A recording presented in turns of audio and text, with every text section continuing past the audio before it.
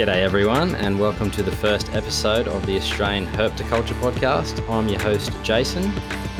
And my name is Luke. So how you doing, Jason? Good, mate, good. We're finally doing it, eh? Yeah, we've been talking about it for like the last week or so now, and Yeah. Oh, this came around real quick, I reckon. Super quick. Mad rush, buy a microphone, set a webcam up. Computer crash last night. Oh, man. Yeah. Stress levels through the roof. Yeah.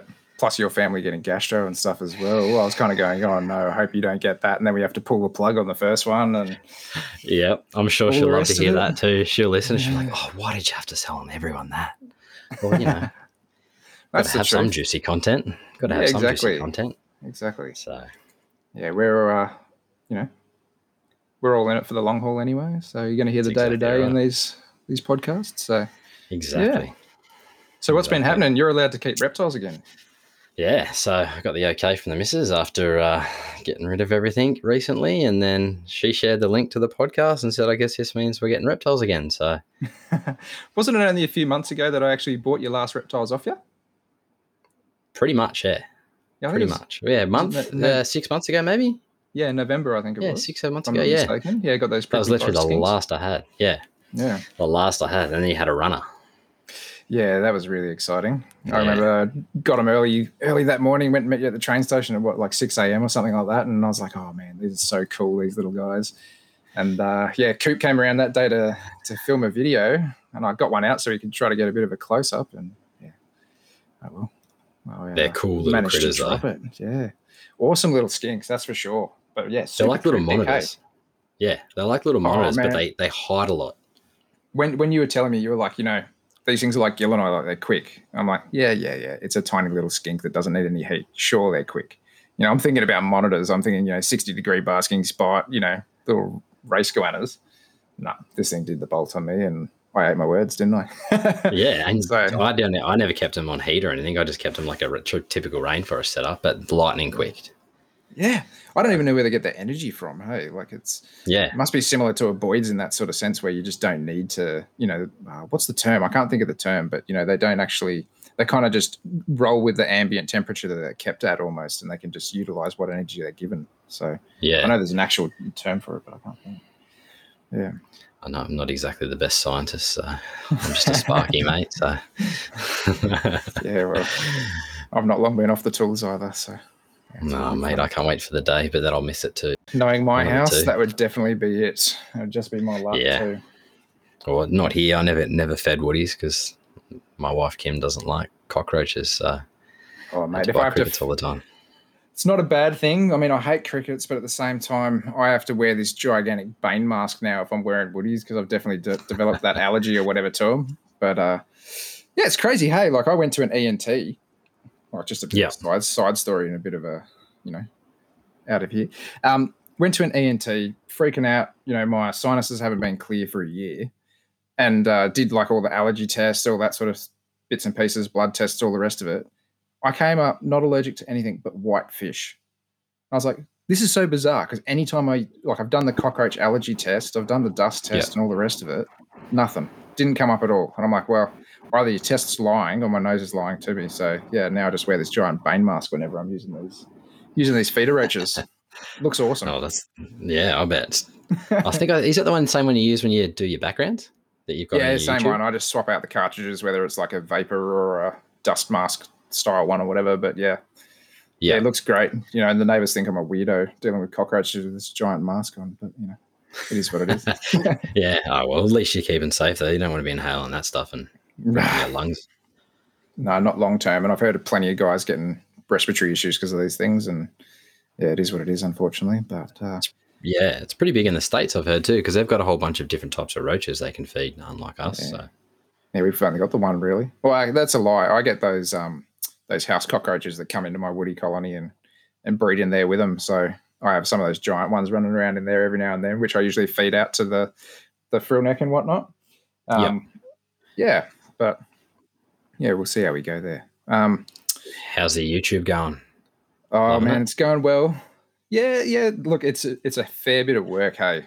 I'm not going to For lie. Like, any listeners out there, Luke, check out Luke's YouTube. If you are new to the hobby, been in the hobby, want to get into the hobby, and you want to learn how to do basic enclosure builds, background builds, check it out because he's got some unreal how-to videos on how to build all that stuff.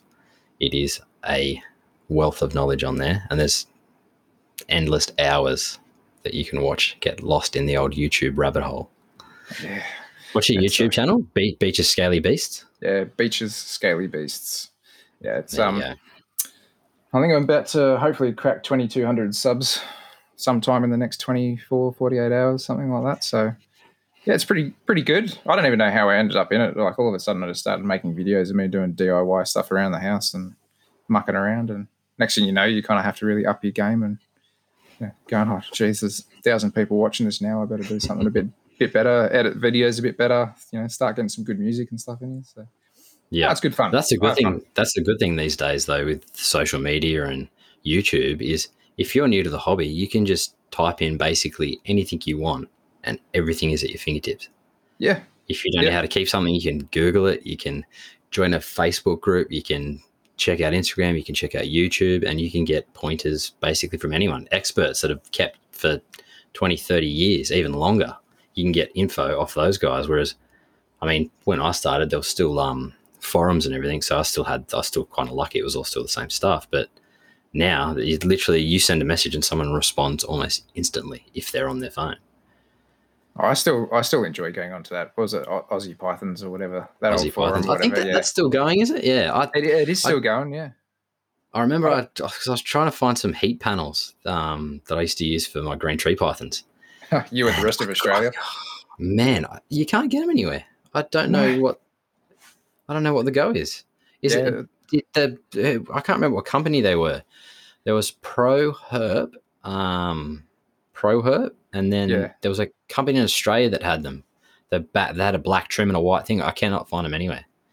Yeah, ProHerb was the one that I was using up until, I think it's been maybe a couple of years or something since I've bought a heat panel now. But there's certainly a gap in the market for any sort of Australia, reptile product maker out there. And I've actually been hitting up a few of the suppliers through work going, you need to start making these things. Like there's a hole in the market. There's a lot of guys that need these things. And because they are one of the, you're right.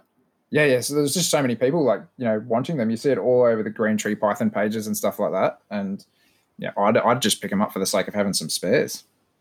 They're one of the best heat sources I found, mainly for green tree pythons. But if you've got humidity in the enclosure, you don't have to worry about anything really. You just have to worry about water getting in, anything, especially if you've got Mist King systems like most of our stuff had. Yeah. You don't have to worry about the moisture getting into the electrical side of things and shorten things out. Yeah. Different world, hey. Now you've been talking to somebody about getting an enclosure for some critters.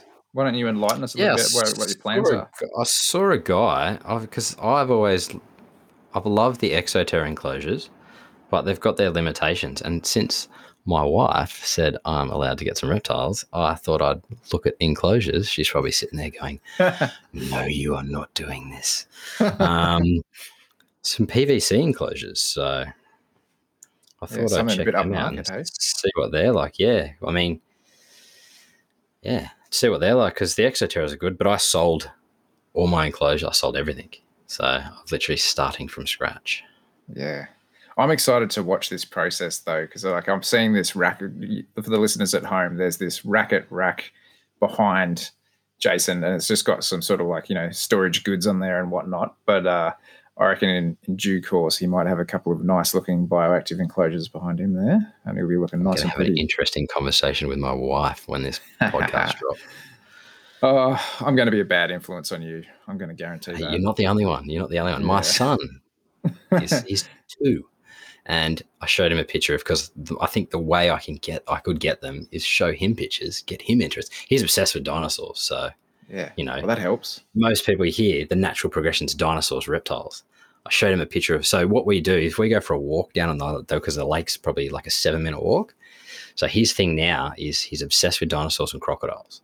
Awesome. So basically every time we go for a walk down to the lake, we've got to go to the water and look for crocodiles. So we don't call it, let's go for a walk. Let's go look for crocodiles now. So I showed him a picture of a boy's forest dragon. He goes, he called it a Spinosaurus. So I was like, that's pretty good. We'll go with that, mate. We'll call it a Spinosaurus, and you tell Mum you want a Spinosaurus. So that's awesome. That is awesome. So it's good. Having kids is unreal. So I'm going to give you a quick plug here, mate. So for those of you that don't know Jason, he is the owner of a Facebook page called The Gecko Effect. And in the past, he specialized in things like leaf-tailed geckos, some Stroff species, chameleon geckos, kind of more like your rainforest sort of animals. And if you guys have a chance, go and check him out on Facebook and Instagram. I know we'll give you all these plugs at the end too, but Jason was a big influence on me on my kind of bioactive progression, I suppose you could say. And you definitely helped me out, mate, because you hooked me up with my first Mist King system and a stack of Exoterra enclosures as well. And on top of that, I think I bought most of your last animals. I got your last lot of leafies. Yeah. Man, that was a rabbit hole. As soon as you put those things on my hand, I was like, oh, this is going downhill quick. And it did. Yeah. And now here we are. I can see you getting some karma back on me. So yeah, I think I owe you that at the very least, right? I think you've given me this OCD bug for everything matching and all the rest of it. So oh man, I can't wait to see where you go with the space that you've been given. Yeah, so it'd be an interesting conversation. She said to me the other day, she goes, because I was down here hooking the mic up and the webcam, she's like, if I go down to the shed now, am I going to see 14 enclosures filled with reptiles? I go, no. And then I thought in my head, not yet. Not yet. That's the key word, yet. Exactly. Yeah. Watch this space. Yeah. Oh, it's going to be a fun conversation when this drops. It's going to be hilarious. So I won't tell her about some certain animals that you've already got in the works then. She knows about the frogs.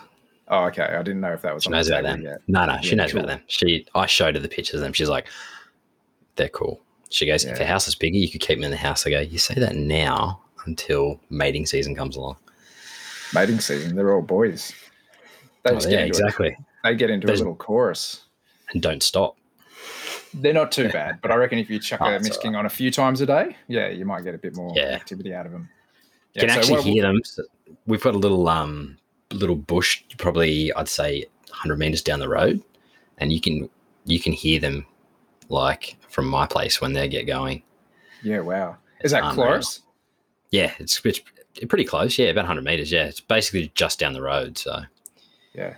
And that's the red-eye tree frogs, or is that a? Pretty sure it is. Yeah. I'm pretty sure. I'm pretty sure it is. I'd have to check the Frog ID app. Next time they go, I might wander down there and just. That's actually a good app if anyone has kids and loves frogs. Is Frog ID. You can basically, if you hear the frog calling, you can hit record, and it will send that recording off to. Are they PhD students or are they? I'm not actually sure. I'm not sure, but it's basically it sends a recording off to someone and they ID the frog just from the record. And then what it does is I'm pretty sure that you can use your GPS location, I think. Yeah. And it will tag that location of where the frog was found. Not that it won't display that you were here, this person, but I think it actually then they use that information to build a map, basically like a distribution map of all the species of frogs and where they're found, how often they're found. And, you might get the odd, you look at the distribution maps and their range, say it's stopped at Sydney. You might find that it's actually a little bit further than Sydney. It might be like, the northern beaches, well, that's still part of Sydney, but you know what I mean? So I'm pretty sure it does that. I think I'm about 90% sure, but it's actually a really cool app. It's free too, I believe. Yeah, it is free. And if you've actually got frogs at home, I can tell you from experience, it's good to stir up your frogs and get a bit of, calling activity out of them too. If you're just kind of a bit bored and you want to hear them croak, it's because you can play all those recordings back to them. So that's all. That's a good idea, actually. Yeah. Well, you can do what I did. I bought a frog book. I can't remember which one it was, and it actually came with a CD, and it had all the frog calls on it. So I put the frog calls on iTunes, and then uploaded the playlist to my wife's phone.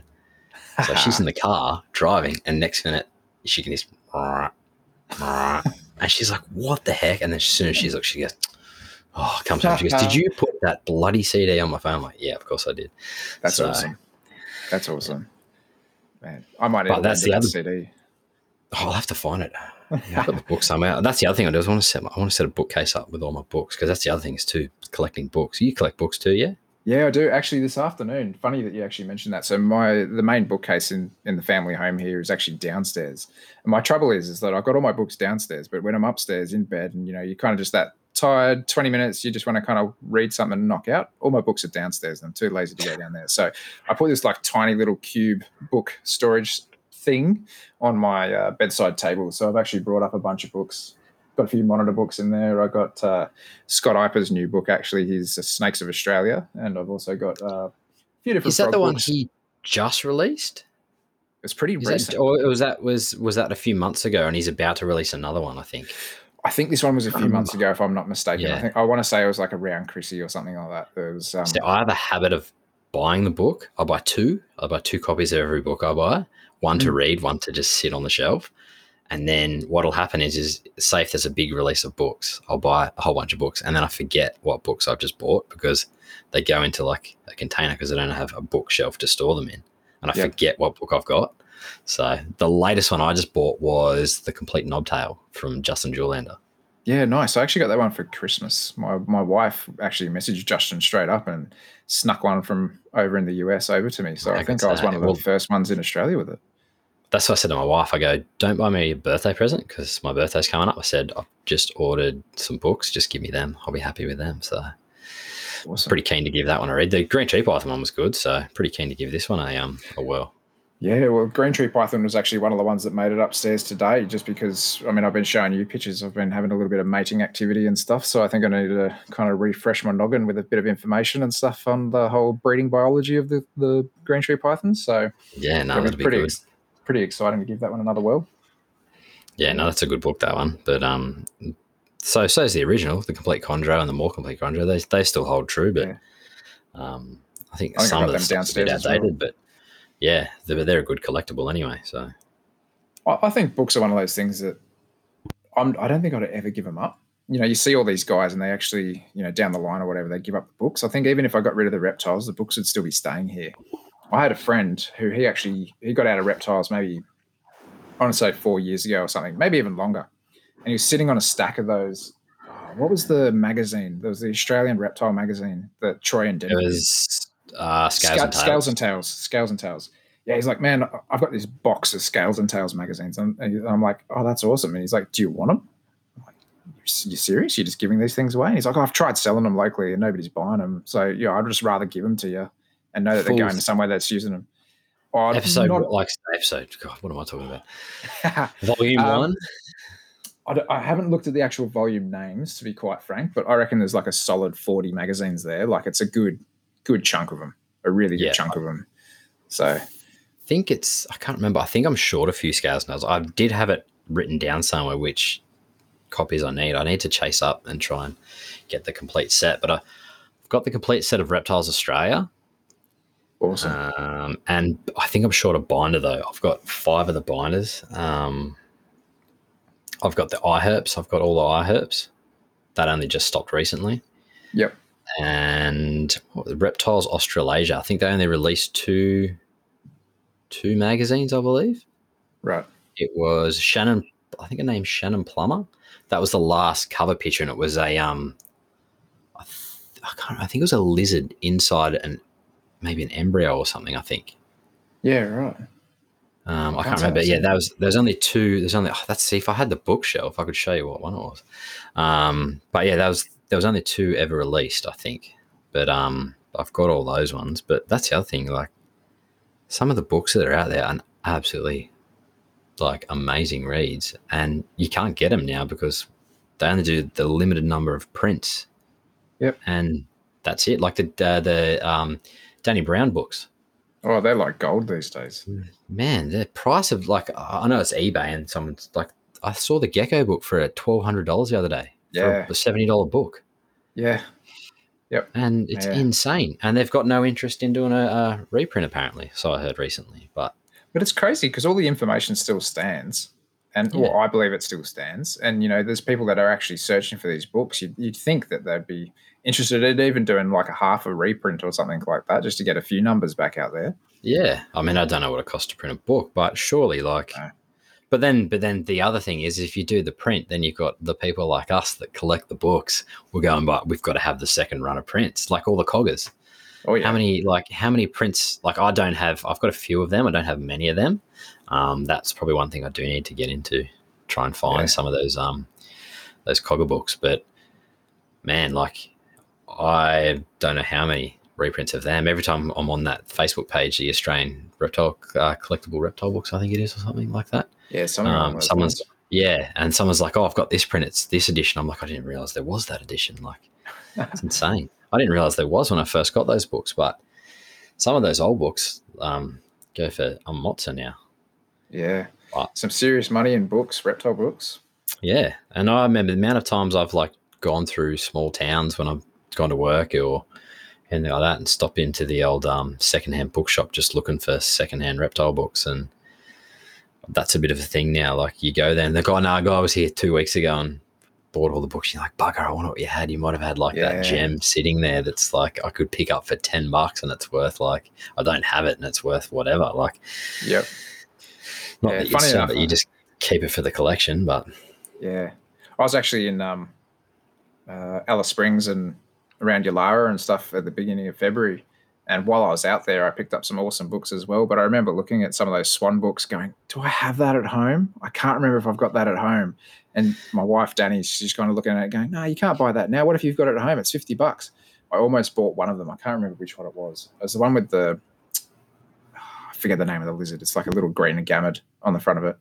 And I went to buy it and she's like, no, you can't buy it. Came home, had it on the shelf. I'm like, oh, that saved me $50. At least that's something. But yeah, no, I picked up an awesome book while I was out there. It's like a field guide to the Alice Springs and that sort of like surrounding area, which goes through like all sorts of plants, mammals, any sort of living creature that's out there. Basically, it's in this field guide. And I kind of took that on as a wealth of knowledge as well, as to, relate a lot of my enclosures to and how I'm going to keep my animals and stuff in the future. So it's really cool to kind of get that experience. Yeah, see, that's one thing I haven't really done much of is herping. As much as I love reptiles, I just never really had the time. Like if I'm camping or something, I'll have a quick squiz in the bush, but never really gone herping much. Hey, it's something I need to do more, I reckon. To get out there. It is good fun. See a bit more of Australia and see some of these. Like I kept leaf tails, and I've obviously your Philurus platurus, your broadtail. I've seen them numerous. They were on my wall where I used to live. Yeah. But I've never seen any of the Saltuarius in the bush ever. Like that would be a bucket list. It'd be to tick those off, photograph them, and chameleon geckos. Like bucket listing to see in the wild, photograph in the natural habitat, and do that. But I'd love to take the kids up, like do a trip when they're a little bit older. Take the car up there, go up north, go to the Cape, and do a bit of herping along the way. And I'm sure my son will be into it by the time he's old enough. So. Oh, it sounds like he's on the right track. Yeah. Knowing my luck, I'll be like, oh, let's go look for green tree pythons. So I'll spend like a night by myself. I find anything. I'll bring him out. Like, look, Daddy, there. I'm like, oh, of course, you'd find it straight away. But yeah, he's a little character, eh? So yeah, looking forward to that. That's one thing I definitely need to do is get out a bit more in the bush and actually photograph some reptiles. Yeah, it is good fun. I do enjoy it. Dust the camera off. It's sitting in the cupboard as well. So it's another thing that time, work takes up so much. Yeah, unfortunately, that's just life, right? Yeah, unfortunately, yeah. Especially living where I live and then the commute into the city. Like, it's not too bad, but I've done it for almost 15 years now. So, ouch. When you don't have kids, like it's, the commute's nothing. It still is nothing really, the drive, but you come home and all you want to do is spend time with your kids. So that's the main reason why I got rid of everything. I just come home, and then because I had so many geckos, I was like, come in, clean. Obviously the bio helped a lot with cleaning, but your Stross and your velvet geckos, like just the glass just covered. You have to clean all the glass and everything else, and you just lost time. And basically I come down, it was not that it was a chore, but your son's in there and he's playing, you just want to go play with him. So I was like, no, I'm going to sell everything. And then as soon as I did, I'm like, oh, yeah, I kind of regret it. But looking back, I would have done it again just to spend that time with him. But now he's a bit older. He appreciates those kind of things. Like,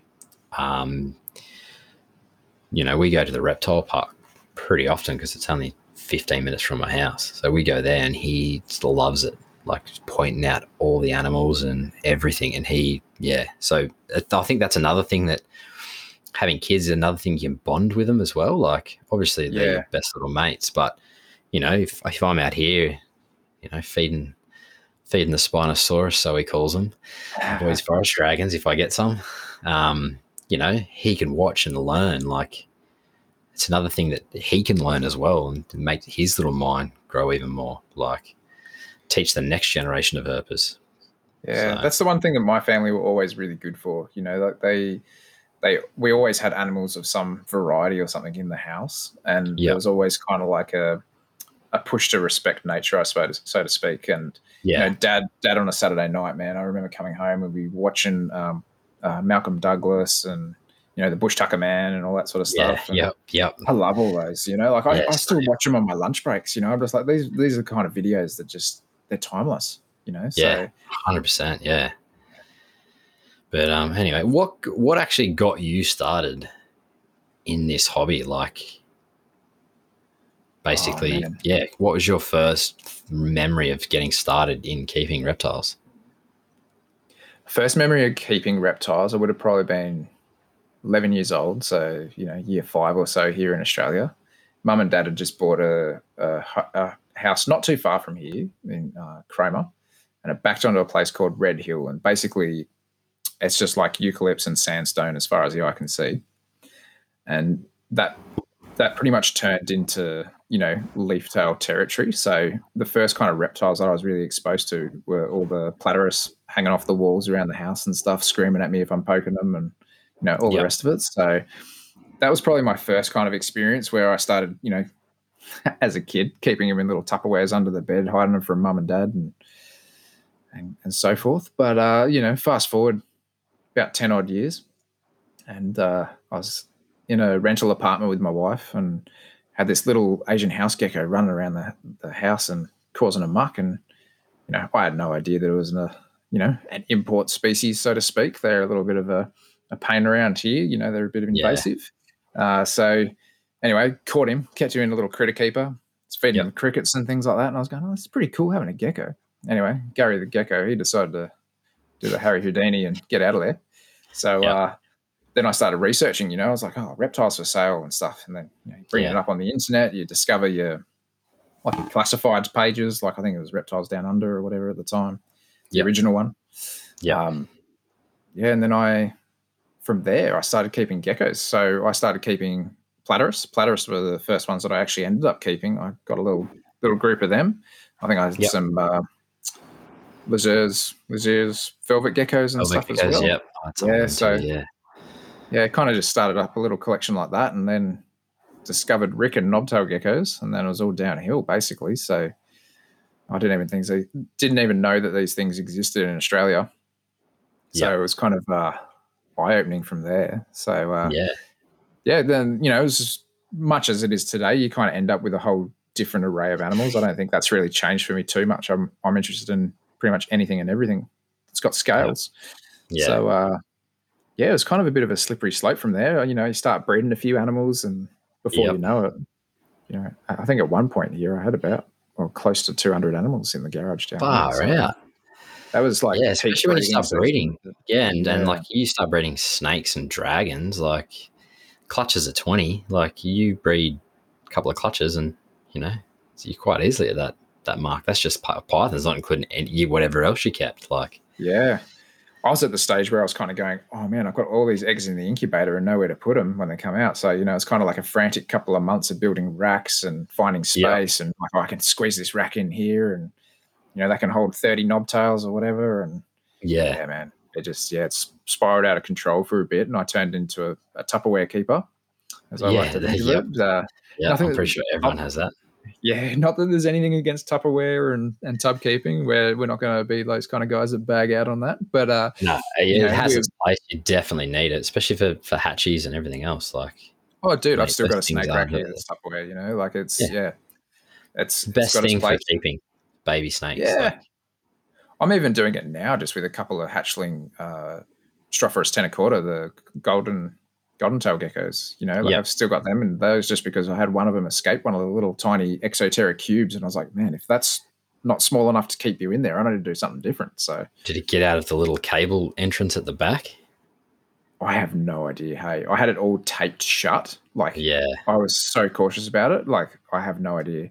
I came down to the garage and I was looking for him for a couple of days in the tank, and I'm like, oh, he's got to be in there somewhere. You know, it's a little bioactive tank, so I'm like, he's probably just hiding in somewhere. And I came down to the garage, and there he is in the middle of the floor. I'm like, oh man, how lucky am I that he's just sitting there? I'm like, yoink, got him back up and put him into something a bit more secure. That never usually happens. Once they're out, they're gone. Yeah. Well, it's prickly forest skinks. And prickly forest skink, number one prickly forest skink. He's I kind of still hope that I go down there and he just pops his head out of somewhere. And every single garden skink that I see, I'm like, I'm double taking them now. I'm like, oh, is that the prickly? No. Yeah. Was there a point where you reached like a certain point where like, no, this is too many animals and you kind of cut back, or have you still got like a lot? Here in Australia, we've got reptile licensing. So I've actually just lodged my keepings for the year. And I think I was at 76 animals or something in that vicinity. Yeah. So I've still got a fair whack. But yeah, I've definitely cut down a lot. And it's for multiple reasons, right? Like it's just kind of, as interests change along the way, things definitely, chop and change here and there. But I've gotten down into kind of like the 70 to 80 range, and I'm trying to provide more for the animals that I have in space and care and, environment and stuff like that, like enrichment in the environments and things. So I'm trying to do better as a keeper and kind of further myself a little bit further and provide a little bit more for the animals now. But yeah, I've got a bit of just to give everyone a bit of an overview of my collection that haven't had any sort of exposure to my YouTube channel or anything like that. I've got everything from skinks, frogs, colubrids, pythons, turtles, dragons, monitors. There's a bit of everything there. So yeah, I've definitely got my hand in every pie, so to speak. So yeah, it keeps me entertained. Do you breed your own rodents, or do you buy rodents? I'm very lucky to have a good friend that's a couple of suburbs over, essentially, that I buy rodents off. He just does rats. He used to do mice, but now I get the mice through the shop with my discounts. But yeah, no, he just does rats. And I did for a period of time breed rodents for food, but I actually couldn't take it. And it wasn't just for the physical hardships of breeding rodents, because prior to the whole reptile thing, I actually used to breed show quality rats. So, like all different coat type rats and things like that. So I think it's more for the fact that I know how much of a personality some of these rats can actually have. So I know what you mean. Grow up and then have to put them down and put them into a goanna is a little bit, bit much for me to see. Yeah, exactly. But, these things have to eat, so I know it's a full circle anyway. But I've got a good friend that breeds rodents for me. And then I breed a few of my own wood roaches, and I buy bulk crickets through the shop and stuff like that. So, yeah. What about yourself? How did you get started? Well, I got started. So it basically, I don't remember being into dinosaurs or anything. I may have been. My mum will probably correct me, but basically what got me into reptiles, was we had a visit to the Australian Reptile Park when it was in Wyoming. I would have probably been, I'm going to say about 5. And I still remember the alligator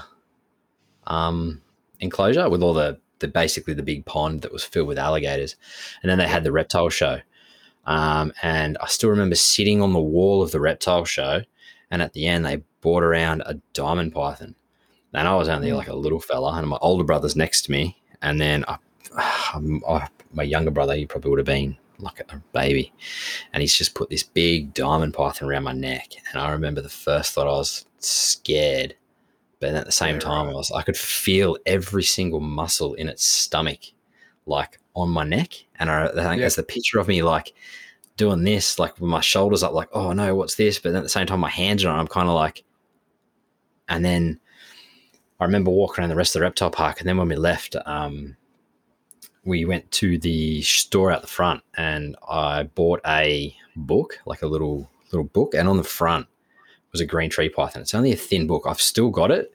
It's been taped up about 30 times when I was younger because all the pages have fallen out. I'd love to actually find a good copy. So I've still got that book to this day. That's awesome. And then it wasn't until like I didn't realize you could keep them as pets. So my mum's scared of snakes, frogs, all that stuff. So never even knew that you could keep them as pets. So I never even asked her to keep one as a pet. And it wasn't till I would have been about 16. Went around to a mate's place. He's like, "Oh, I've just got a snake." I'm like, "What? A snake? Like, oh, would you catch it in the bush or something?" It's like, "Nah, I've got like a license and everything." So I didn't even know this was a thing. So I went round to his house and here he is, first snake. He's got a green tree snake. And this thing's like hissing. And we're just like, oh, this thing is so cool. And it's musking everywhere. He's got it in his bedroom. There's this little tank set up in his fish tank in his bedroom. And he used to just sit on his ceiling fan. And it used to just hang out on his ceiling fan like for hours on end. And anyway, and then before he'd go to bed, he'd take it off and put it back in the tank. He had that for years. And I remember that first day I went home. I'm like, "Mum, I want to get a snake." She's like, "No chance. If you want to get a snake, you got to move out." I'm like, "Oh, really?" So anyway, that went on the back burner. And then it was basically every weekend or any chance I could. He only lived like probably 50 meters down the road from me. So basically after school, we just cruise around his place, Haydo. And basically, yeah, we'd get the snake out and hold the snake and feed the snake. And I was just like, even then, like it was a large fish tank, but he had it set up pretty nice. It was like he had like bark in the bottom and he had a bit of sand. Obviously, we didn't really know what we were doing back then. But he had heat lights and looked like pretty much like a naturalistic setup. And then one day he came home and the snake was gone. Got out the fish tank through the lid it made, and it was in the bush. So then he went out and got a jungle carpet python. I believe it. Looking back now, like even he thought it was maybe crossed with coastal. But it got sold to him as a jungle python. And same thing again, we'd go around his house and just sit around with it on your neck and feed it. And then I'd keep going home, "Mum, I want to get a snake. Mum, I want to get a snake. Mum, I want to get a snake." She's like, no, every time. And then one day, I don't know why, she's like, "Oh," I go, "Mum, I want to get a snake." She goes, "Okay." And then that was the end of the conversation. And me being me, online, I think I just turned 18 maybe. So, yeah, I think I just turned 18. Oh, no, maybe I was 17 because I'd had my license. Yeah, I was 17. I just got my P plates. Filled out the license, got my license like that night, and 2 weeks the license got sent. As soon as I got the license number, I was like those 2 weeks I was tracking down jungles. I was obsessed with jungle carpet pythons. 2 weeks, tracked down a breeder in Sydney, drove all the way down to Penrith, I think it was. Picked up this Montgomery line Palmerston, because I loved the flex in it. So it was me. Actually, it was my mate Joel. He worked with the guy. So he's like, "Oh, guy at work keeps snakes." I'm like, "Oh, awesome. Does he have jungles?" Anyway, this was before, like, I think it was back in the MSN days. And he's like, "Oh, I'll ask him." And then he goes, yeah, he says he's got jungle pythons. He's like, "You can come down and have a look," he said. So as soon as we found that, I was in the car, had the cash, like asked him how much he wanted for him, had the cash, come home. I bought an Exo Terra 90 by 60 high. So I kept it in an Exo Terra. And I was like, "Oh, this thing's way too big for it." So I ended up getting a little Exo Terra. And then Mum's like, "Did you get a snake?" I'm like, "Yeah, you said I could." And she's like, "Oh, I thought we might have had a bit more of a conversation about it." I'm like, "Well, you said yes." And then basically from that point on, it was on Aussie Pythons forum and just cruising forums and looking. And then me and my mate Haydo again, who got the snake originally, went for a trip to the reptile park, and they bought out this huge Darwin. And I was like, "Oh man, I've got to get one of them." And I was like, Snake Ranch, boom, bought the Darwin from Snake Ranch, got it sent. It was the most, so my jungle python was the complete opposite to a typical jungle. It was the most calmest snake, and then it bit me a handful of times. And then I got this Darwin, and it was basically, I thought it was the devil. Like any chance he got, it bit. And then, I was on trying to buy secondhand tanks, racks, everything. And I bought this gecko rack, and I bought it in because obviously all these were in my bedroom, and it fit the big Exo Terra in it nicely. And by then my jungle had grown quite a bit and it could fit in the Exo Terra. And Mum's like, "What's that?" And I go, oh, it's just a rack so that, I can store like tongs in, and gave her the old lie. Didn't tell her that That's awesome. all the drawers contained knobtail geckos. So they were all full. And then I built a rack, and then I was like, I had my license for 2 years then. And then I was like, it's green tree python time. Got green tree pythons. And then I still remember Mum basically was like, I know you've got more stuff in that room. I'm like, no. And then it got to the point where I was like, I had nowhere to I had to I was sneaking snakes in, and under my bed I had like a heat cord taped to the floor, and I had like all Systema containers under the bed on the floor. And she's like, obviously back then you're young, your room's messy, and Mum comes in and cleans it. She's like, oh, I thought she didn't know. I'm like, yeah, I've got away with this. This is unreal. and then I've got a bigger room out the back that was off the back of the garage. So I kind of had like the garage as like a living room. And then I set up a big display enclosure for like the green tree pythons and that. And I thought, oh yeah, I've got away with this. Mum doesn't know I have all these snakes. And I'm like, far out, when am I going to keep them all? And then it was moving. She goes, don't forget to get all the containers out from under your bed too. I'm like, oh, she knows about them. But then from that point on, it was basically like, she's like, look, don't get any more snakes into your own house. And then we moved. I did a stint in the mines up in Cessnock, and me and my wife now, we moved up there. And basically from then on, it was like I started breeding stuff. And, when you breed stuff, you trade stuff, and you sell something, and then that money you buy, snake money, you basically buy more snakes with it. So from that point on, and then it wasn't until we bought a house, we ended up moving in with her parents, and I had to sold the snakes, green tree pythons, because there was just no room. And obviously I didn't want to keep snakes at their house. It wasn't my house. So, they let me keep some geckos though. So I had like a couple of Exoterra set up. I already had the chameleon geckos by then as well. So, or one chameleon gecko. And then, basically that's pretty much where the gecko obsession started, was when I got some leaf tails first. I got some Swaney first. I've never actually kept the broad tails because basically I could walk outside and they were on the wall. So I was like, I don't really want to keep them when they're just outside. So that's where the obsession with the geckos started. And then when we bought a house, there was a shed out the back, and built a wall in the middle of it, insulated it, and that's where all the geckos were. And the missus is like, you've got more geckos? And I'm like, no, I don't. She's like, yeah, you do. I know. That one you didn't have last week. That one you didn't have last week.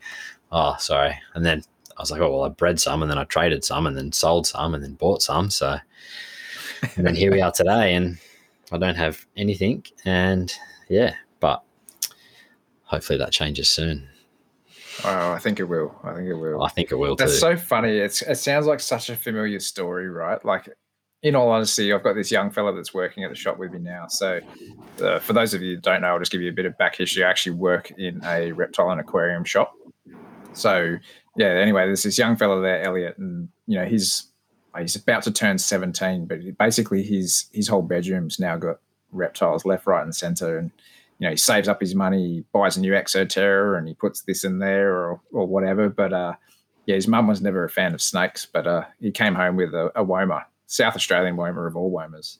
Wow, and a little hatchling. And, mum's like, how big's this going to get? And, he kind of gives her the, 3 foot, like it's only a little one sort of thing. Yeah. And I accidentally outed him at work. So before he actually worked with me, he came in with his mum, and his mum's like, oh, Elliot watches YouTube videos and stuff. And I was like, oh, that's cool. Like, do you have any reptiles at home? And he's like, yeah, I've got a South Australian Woma. And I'm like, oh, cool. How big is it now? And he's like, oh, it's about 50 centimeters. And I'm like, it's going to get real big, right? And he's like, shh, giving me the mum doesn't know sort of thing. Yeah. But I've just over the last kind of, 6 months or so, I've just watched his collection just spiral, where he's just starting to get a few different cool critters. He's got like angle-headed dragons. He bought some of the northern sedge frogs off me. He's getting kind of a bit of a variety in there and stuff. He got one of the pygmy banded Stimsons actually or pygmy banded spotteds. I can't even remember which ones they are. The pygmy banded python from I think Christy Jensen from the Natural Herp Keeper and stuff. So it's kind of cool to hear just like the similar stories are out there, right? It all goes somewhere for everybody. And I think kind of like yourself in a sense, I kind of went away from geckos for a fair whack of time, but I've gone full circle and come right back into them again. So Yeah, yeah, they're definitely an yeah. interest. I'll tell you what, that Natural Herb Keeper, that some of their enclosures are amazing. Yeah, phenomenal. If anyone's on social media, check those guys out. They're yeah, some of the what are their names? It's Chris. I think it's Christy Jensen and it's Matt Somerville. Yeah, So just check out those guys on Instagram, and man, yeah, some of their enclosures. Basically, I thought, because I think Matt Somerville's he does a lot of photography too. I believe. I think he does like yeah, I believe urban so. photography. Yeah, And some of these pictures, I was like, I thought they were just his herping pictures, but they're his enclosures. So yeah, just yeah, like he's got the cracked soil in one yeah. of them, I Oh believe, and man, he's got like a brown snake, I think it is. Not yeah. sure. Some type of That's absolutely unreal.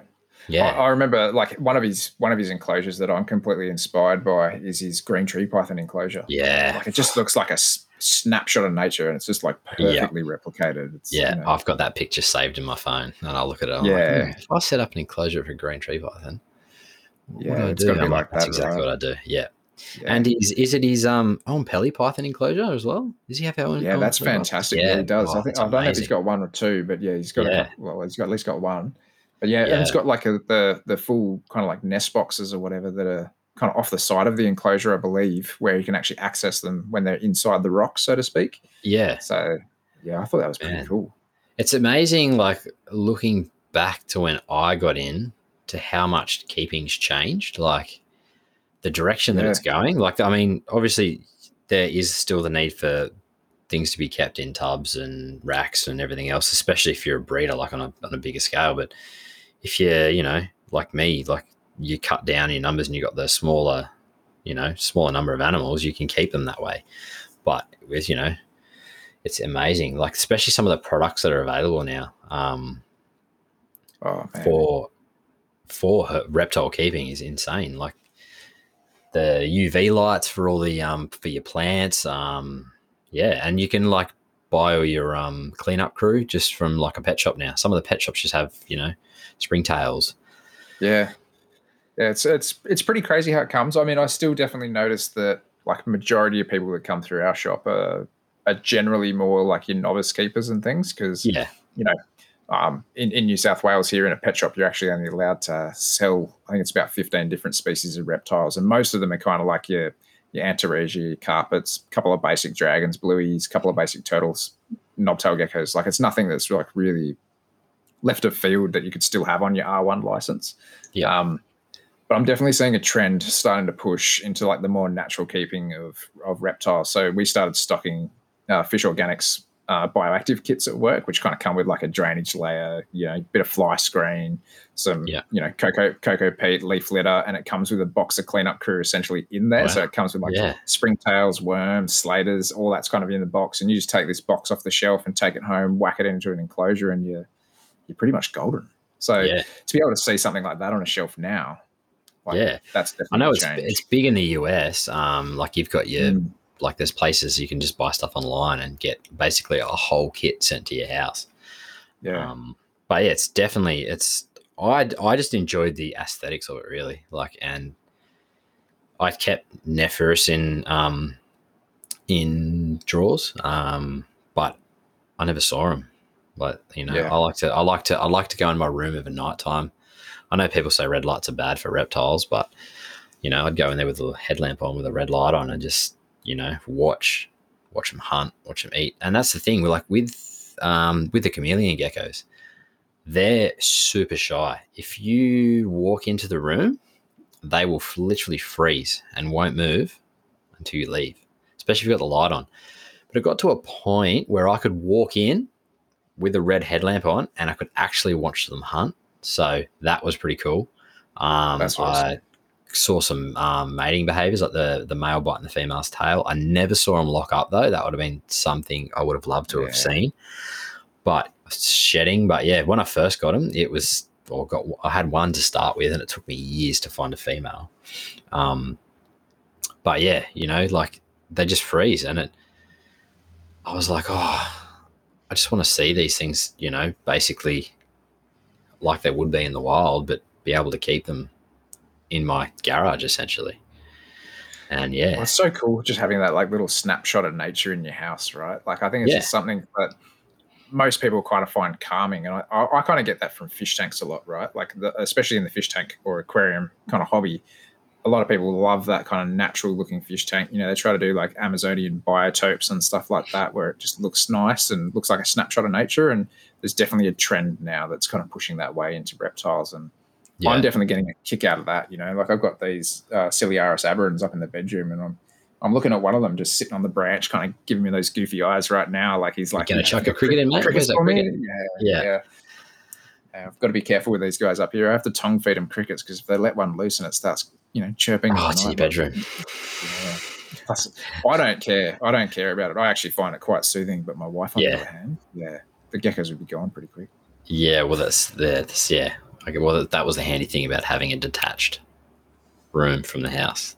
The crickets, you couldn't hear them in the house. But I mean, my wife wasn't too fussed with the crickets chirping, except for maybe she got woken up and she had bad sleep, and she was like, "Oh, this was when we had them in the bedroom when we were at the other house." But she was like, "Oh, there's bloody crickets." But I mean, when they're not your animals, it kind of gets annoying. So yeah. But I can hear that. It's one of those things, I think my passion's just kind of overflowing, and unfortunately I need to squeeze a few more animals or upgrade animal spaces and stuff. So yeah, I dare say I'll have another couple of leaf tails. The hatchling Wyberber that I got out this year, actually, they'll probably put them up here and in the exoterras as well, and give them a little space. And it'll be cool to watch those, because when they're in your bedroom or something, if you're hanging out in there a lot, you get to see a lot of different behaviours. Yeah, well, that's what I found good before I had kids. I'd just come down here and clean a few things and feed and have a nice cold beverage and just basically sit there and watch them, and then even turn the Mist King on and just, watch them drink off the leaves. Like my leaf tails, I'd see maybe once or twice drink out of a water bowl, but because I had the Mist King, they had their favourite perching spots under a log or on the back. I use instead of making backgrounds, I actually bought cork tile backgrounds. So basically it was cork bark that basically looked like a tree trunk essentially. And they'd have their favourite spots to sit on there. And the Mist King would shower all the leaves on the plants with water, and they just drink straight off the water off the plants most of the time. So, but that was pretty cool to see. It's awesome being able to do that and just kind of see that behaviour, right? Like my wife, she likes to watch a lot of this cruddy TV, as I like to call it. So, I do the same as you, where I just go and have a beer, have a whiskey, walk around the reptile room, go and see the rough scale pythons hanging off vines, and go see all the leafies running around, and you get to see all the rough scales. Yeah, they're unique, those rough scale pythons, man. I remember the first time when I bought my pair, having that run through my hand, I was like, is this even real? Like, you're used to growing up as a kid and getting told like snakes are slimy. They're obviously not slimy, but they've got that feel because of their scales that they feel like they're slimy. But then you hold a rough scale python and it's like, man, and the story behind getting those things into the hobby is crazy. How long it took them to find them and the money that went into that. And now, like, I never bred them, but they're relatively easy to breed from what I've heard. And the numbers in captivity, in Australia. compared to the US, like obviously in New South Wales, they're on the R2 license. But I mean, there's no need for them to be on an R2 license. They're basically just like all the other carpets. But yeah, they're just unreal. Yeah, awesome snakes. Yeah, and it's good to see the Pellies in captivity too, done the right way as well. They're definitely in some good hands from what I can see. There's a few people getting around with them, like Matt Somerville. I think Steve Crawford down in SA, he's got some as well. Yep. Darren Boswell, I think I've seen him. Okay, yeah. There's a few guys getting out there. I've joined on that Owen Pelly Keepers group or whatever it's called. Yeah, I'm on that as well. As soon as I saw it, I was like, I've got to be on that. Yeah, I can't keep these things, but at the same time, it's nice to be able to watch other people keeping them and just learning what they're going through along the way and stuff, seeing how they're treating them and all the rest of it. But yeah, what a cool species. Yeah, and then you've got the NPR radio guys coming over on their Australia trip and just stumbling across the wild. Like, dude, that actually cheesed man, me I off was so listening to much. that story. I was like, I don't hurt, but I'm like, man, that's like the ghost. And they come over and just stumble. Pretty much listening to the story, they pretty much stumbled across that thing. Yeah, it was all because Eric lost his phone or something, and they had to go looking for it. They went back, night, didn't they? Yeah, yeah.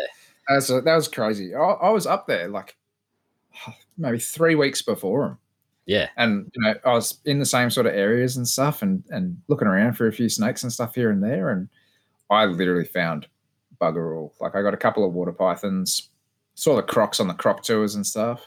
Yeah. It was just too dry. I reckon it was just too dry. They just needed another couple of weeks of the humidity to kind of build up. And, they did put in some serious hours too, because generally when I go on those trips, it's kind of like a half herb, half holiday type situation with my wife. So there's only so much dragging her out of bed and going to look for snakes in rocks and stuff that I can do. So. Yeah, exactly. Especially up there with that temperature as well. Oh, man. I remember being up at Nourlangie during the middle of the day. It was probably about 1:30 in the afternoon. Yep. And I had just like, big Bloodstone work boots on because it was just nice and comfortable. And they're safe as well. Yeah. And the bottom of my soles on my shoes were getting gummy on the rocks.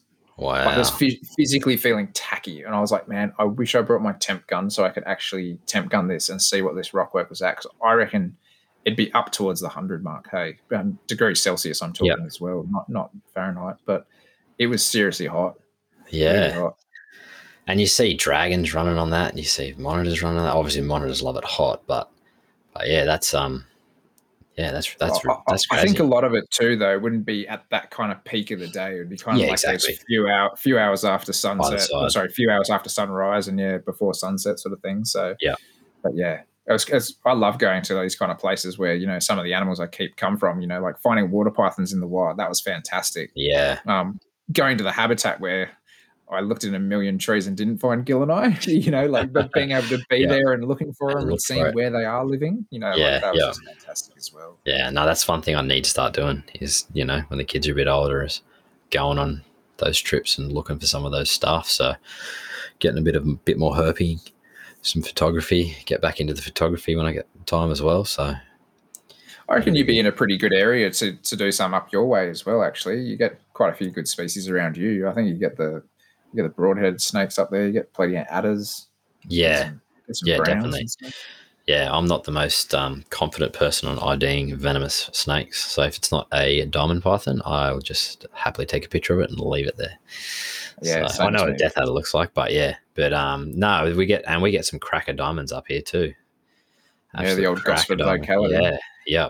I remember reading about them years ago, and I thought it was like a line or something that someone produced. I didn't realize they were actually talking about the wild diamond pythons in our area. They're probably some of the most beautiful diamonds that actually are around.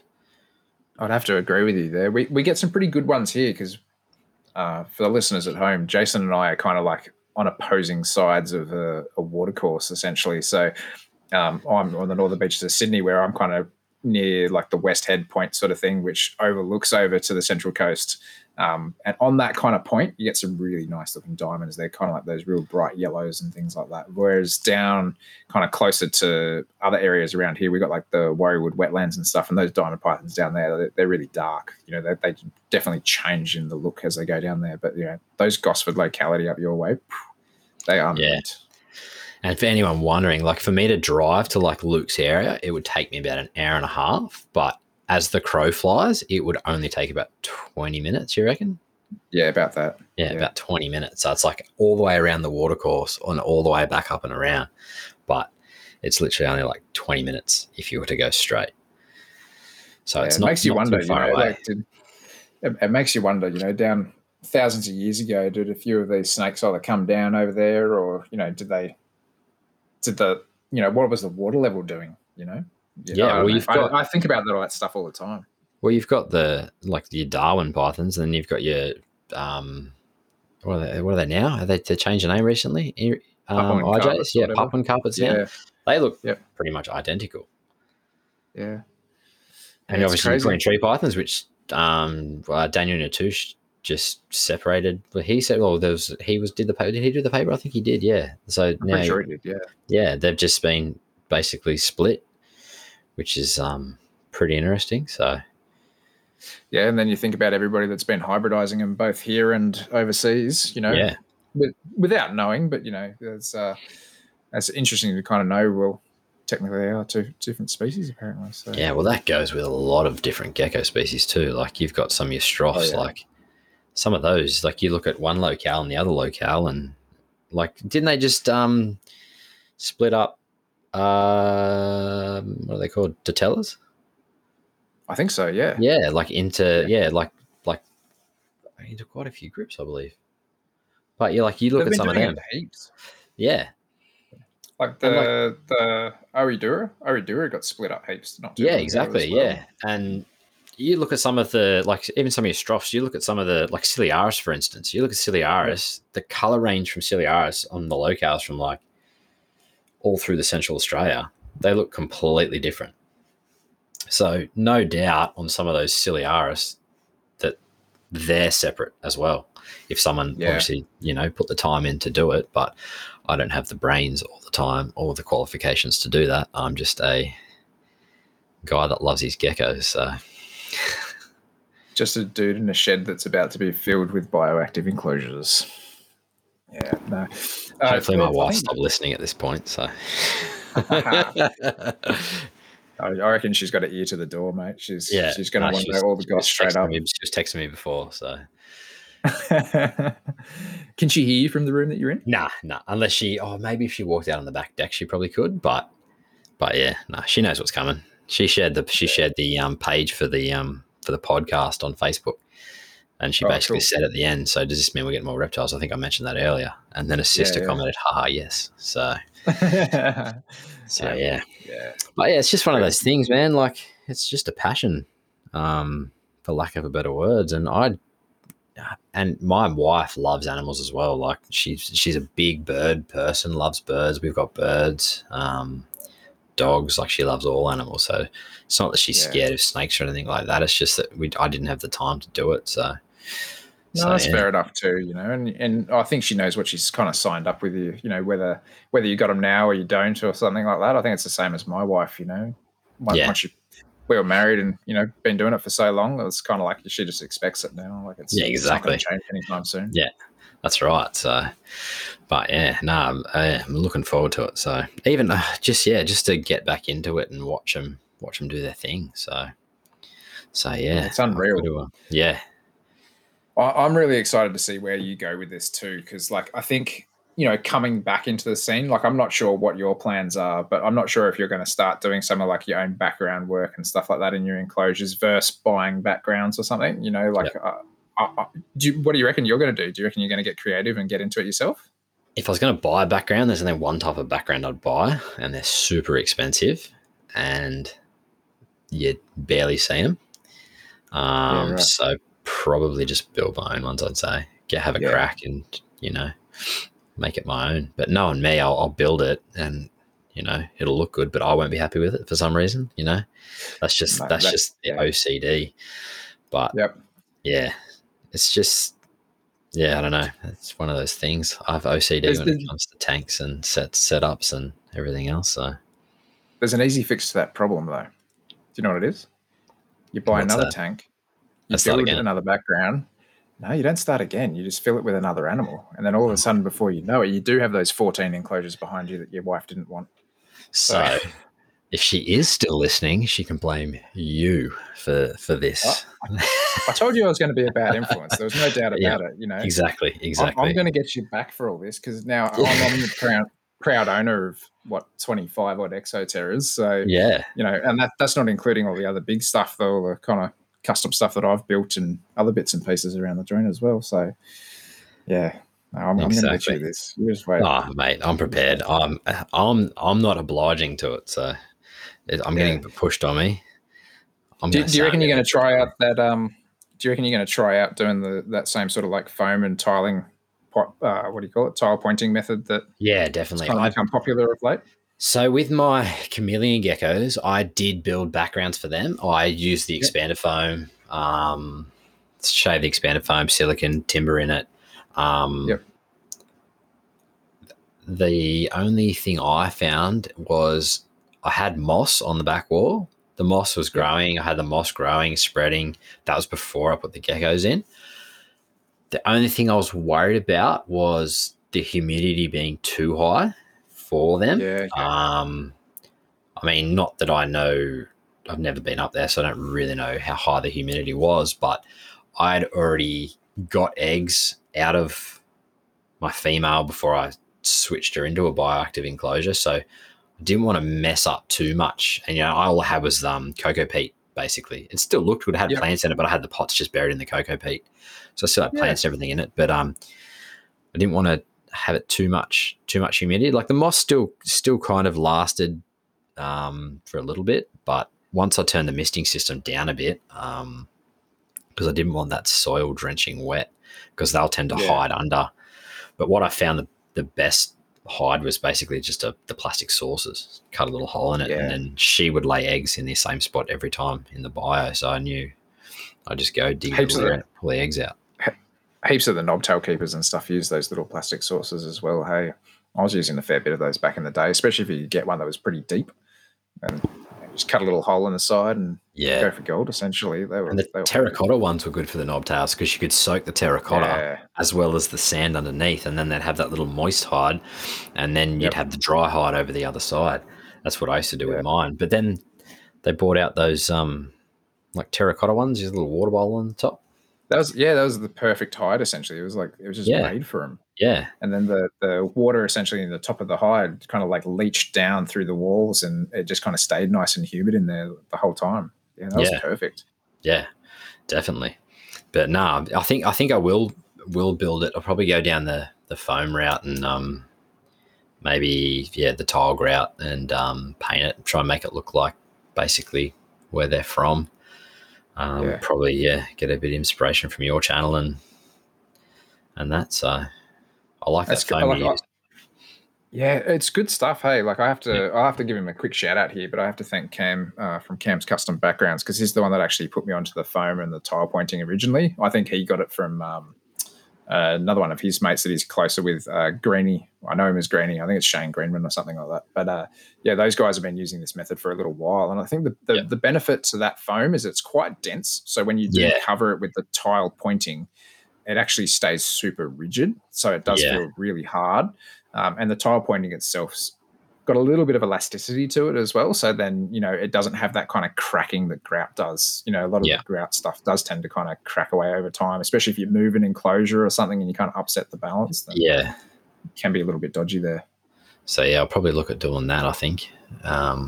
Using that foam and going from there. So, but it'll be interesting. Did I read somewhere that the Castle Hill Reptile Expo is on in May? Have you heard anything about that? I think it's Penrith. I want to say it was Penrith in May. Yeah, I have seen that. I was only talking to. I had a friend, Jenny Lucas. She was around here yesterday. She giving me some surplus wood roaches, which I'm very thankful for. But Penrith Reptile Expo in May. I want to say it was the end of May, maybe around 2023 or something. 2023, something like that. Yeah, so I might have to go check that out. Take the young fella down there and have a wander around. Catch up then.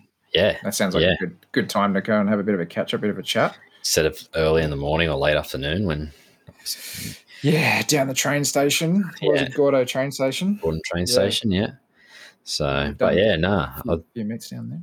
Yeah, I'd have to. I'm pretty keen to go along to that because I think someone posted a picture up that it was on. So, I mean, since COVID, like we've had nothing, no reptile expos. Yeah, I went to that last one in May, the Penrith Reptile Expo in 2020, where Dave Kaufman and Ken and Harkin and stuff came out. Man, meeting. I didn't go to that. That would have been unreal. Yeah. Yeah. I purposely, I went all out. I'm like, you know what, I'm going to wear, because I've got one of Kennan's shirts here. I'm going to wear this and see if I can, get his attention, so to speak, so I can have a yarn. Yeah, got to chew his ear off for 15 minutes or so, which was awesome. And because he was in the BMX game, wasn't he? Matt Hoffman's BMX. He was actually in the game. I remember playing as him, and I was like, we're watching his YouTube channel. I'm like, and then I saw his intro. I'm like, and then it clicked. I was like, oh my God, man, I remember playing as him when I was a kid. Yeah, crazy how times change, right? Mm. You know, who knows? But yeah, no, that's the next expo that's coming up. I believe there's also, if I'm not mistaken, at the Illawarra Expo, I want to say is in October, if I'm not mistaken. Okay. I Yep. know I'll have to see a little bit more about that, but I thought there was actually going to be an expo there as well, which I think I might head down to that one because it's a little bit closer to me than it is to you. But Yeah. you Yep. know, Yeah. I might even try to make a weekend of it. You know, keep the wife Yeah. happy or whatever. Stay overnight somewhere Yeah. down there. And I've never been to that expo. I don't think I've been to the Penrith one actually. I've been to the Castle Hill one and the Central Coast one, but and the one they used to yeah, have in Newcastle. I went to that one as well, but I think Illawarra and the Penrith one, I think they're a little bit bigger yeah, than I've the heard Central the Coast. Penrith And one's big. yeah, Penrith one's generally pretty good. Yeah. I think they're all good in their own right. Don't get me wrong, but Yeah. It's yeah, I good we're think having. It was good at that point, just before COVID, the year before COVID. There was like 5 or 6 different reptile expos to go to in New South Wales. I think it was. That was unreal.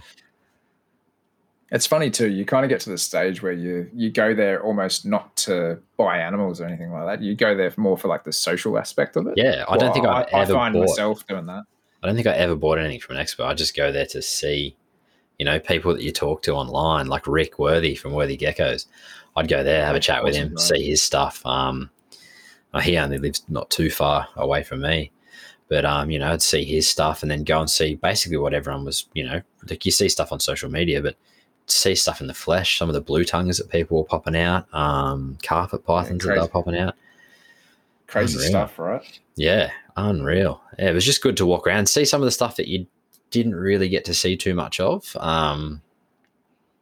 Yeah, like some of the frog stuff. You don't like. I never really saw too many frogs before. I've obviously seen them in the wild, but I never kept frogs. So going and seeing all the different types of frogs they had and all that stuff. It was good to just wander around, but you'd have to get there early. If you wanted to buy something, Yeah. you'd have to be lined up at the door to get there early. But I mean, most of the good stuff at those places are already sold before anyone even gets there. So Yeah, well, that's.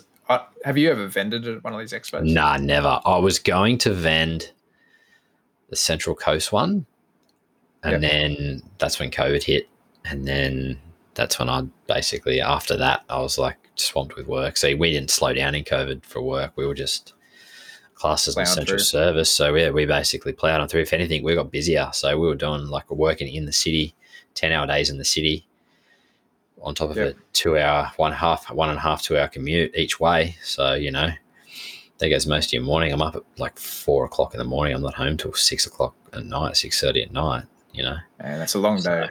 Yeah, yeah. So yeah, I never really, got the chance to do it, but I wanted to vend that one. But and then COVID hit and just too busy. So I've vended a few expos now, and I can definitely say that most of the wheeling and dealing of all the good stuff, that happens about 8:30 before the doors open at 9. You kind of get in there and you race around, you set up your table, and you're like, yeah, shit, I've got to go and check out what everybody's got. Stick your head over, go see what Rick's got, go over to whoever else, and it's crazy how many there'll be people that go there to vend and almost just like sell off their collection, like they're just getting out of the hobby sort of thing. So then they're just like, the stuff that they have on their table might be completely left of field, the stuff that you haven't seen before or whatever. And you're like, oh man, it's just so many awesome animals go before the doors even open. Yeah, because basically you got bloody pick a cream of the crop before anyone else gets in there. So, but it's good. It's good to see it coming back though. The expos. It'll be good fun.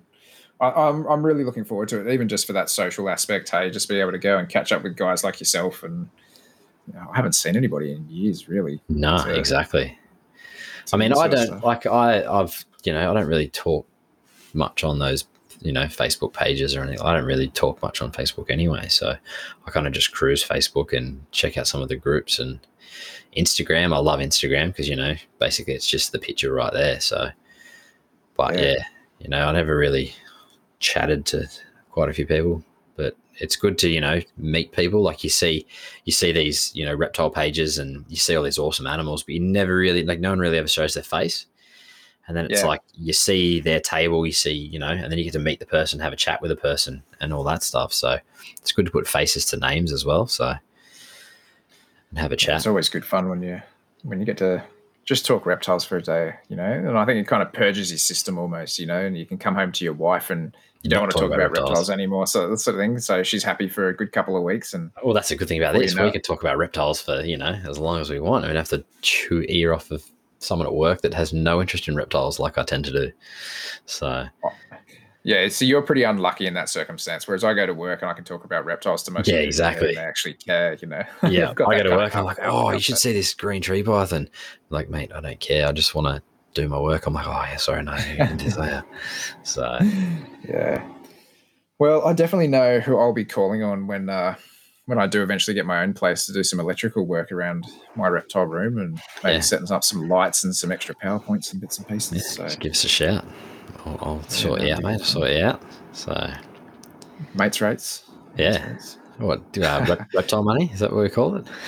Yeah, something like that. I think we just put it on a tab or get a few leaf tables back or something like that. Yeah, everything I've gone that you got is now back in my room now. Like, pretty much. You got to stop working for free. I'm not working for free. I'm working for reptiles. Yeah, working for lizards. Yeah, exactly. Oh, so that's fun. Yeah. Anyway, well, I think this was pretty successful. I reckon there's a good chat. I was enjoying it. Yeah, so. No, definitely. Got a few guests lined up, so we'll won't drop any names of anyone, but it'll be good to get a good chat going in Australia on reptiles. So I used to always listen to Peter Birch's podcast when they used to do it back in the day religiously. I think I've listened to those podcasts like 30 times over. Yeah, I've listened to them numerous times. Yeah, and then and then there's obviously there was a couple of podcasts going, but I don't know, they just seem to have stopped. But I'm a podcast fiend. I like all day. All I do is listen to podcasts while I'm at work. Earphone in the ear, podcast on. Drive to work, podcast. Yeah. So we were only talking about this so we're recording this on Tuesday the 20th. Not sure when this is going to drop, but what was it? Maybe last Wednesday. I think we were talking about this, and we were saying how we pretty much all we do every week is we just belt the reptile podcasts and just listen to those, like all the Morelli and Python radio guys, and Carpets and Coffee and all the other podcasts that they've got out there. And Jason put it to me, and he's just like, have you ever thought about doing a podcast? And I'm like, I love podcasts. I've never thought about really doing them, but at the same time, it's not one of those things I think you could ever jump in and just do by yourself. Oh, I think when definitely, it's like one person talking, it's just it's a little bit too difficult. So at least we can kind of have that bit of back and forth banter and stuff between us. And it'd be a bit different if you were breaking down a scientific paper by yourself or something like that. But having a bit of banter and a chat, that's probably you can't. I think that's what it needs by yourself, unless you got two personalities. But that'd be an interesting podcast, wouldn't it? Wow. Split personality. Split personality podcast. That'd be awesome. Mm. Yeah. So I will just kind of give Eric a massive shout out right now because, the whole NPR network team, just because, Jason and I both going to hit Eric up and we're just like, hey, you know what? Like we're thinking about doing a podcast.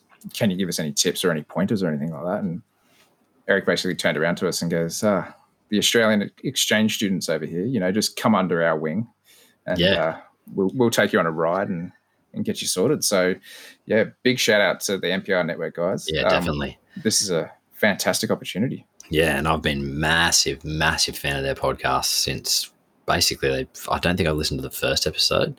They're probably glad that we didn't listen to the first episode, but I still mean to. I still want to go back and listen to Eric in his bathroom. I don't know whether it's on the Apple podcast. I tried to find it the other day so I could listen to it, but I don't know if it is.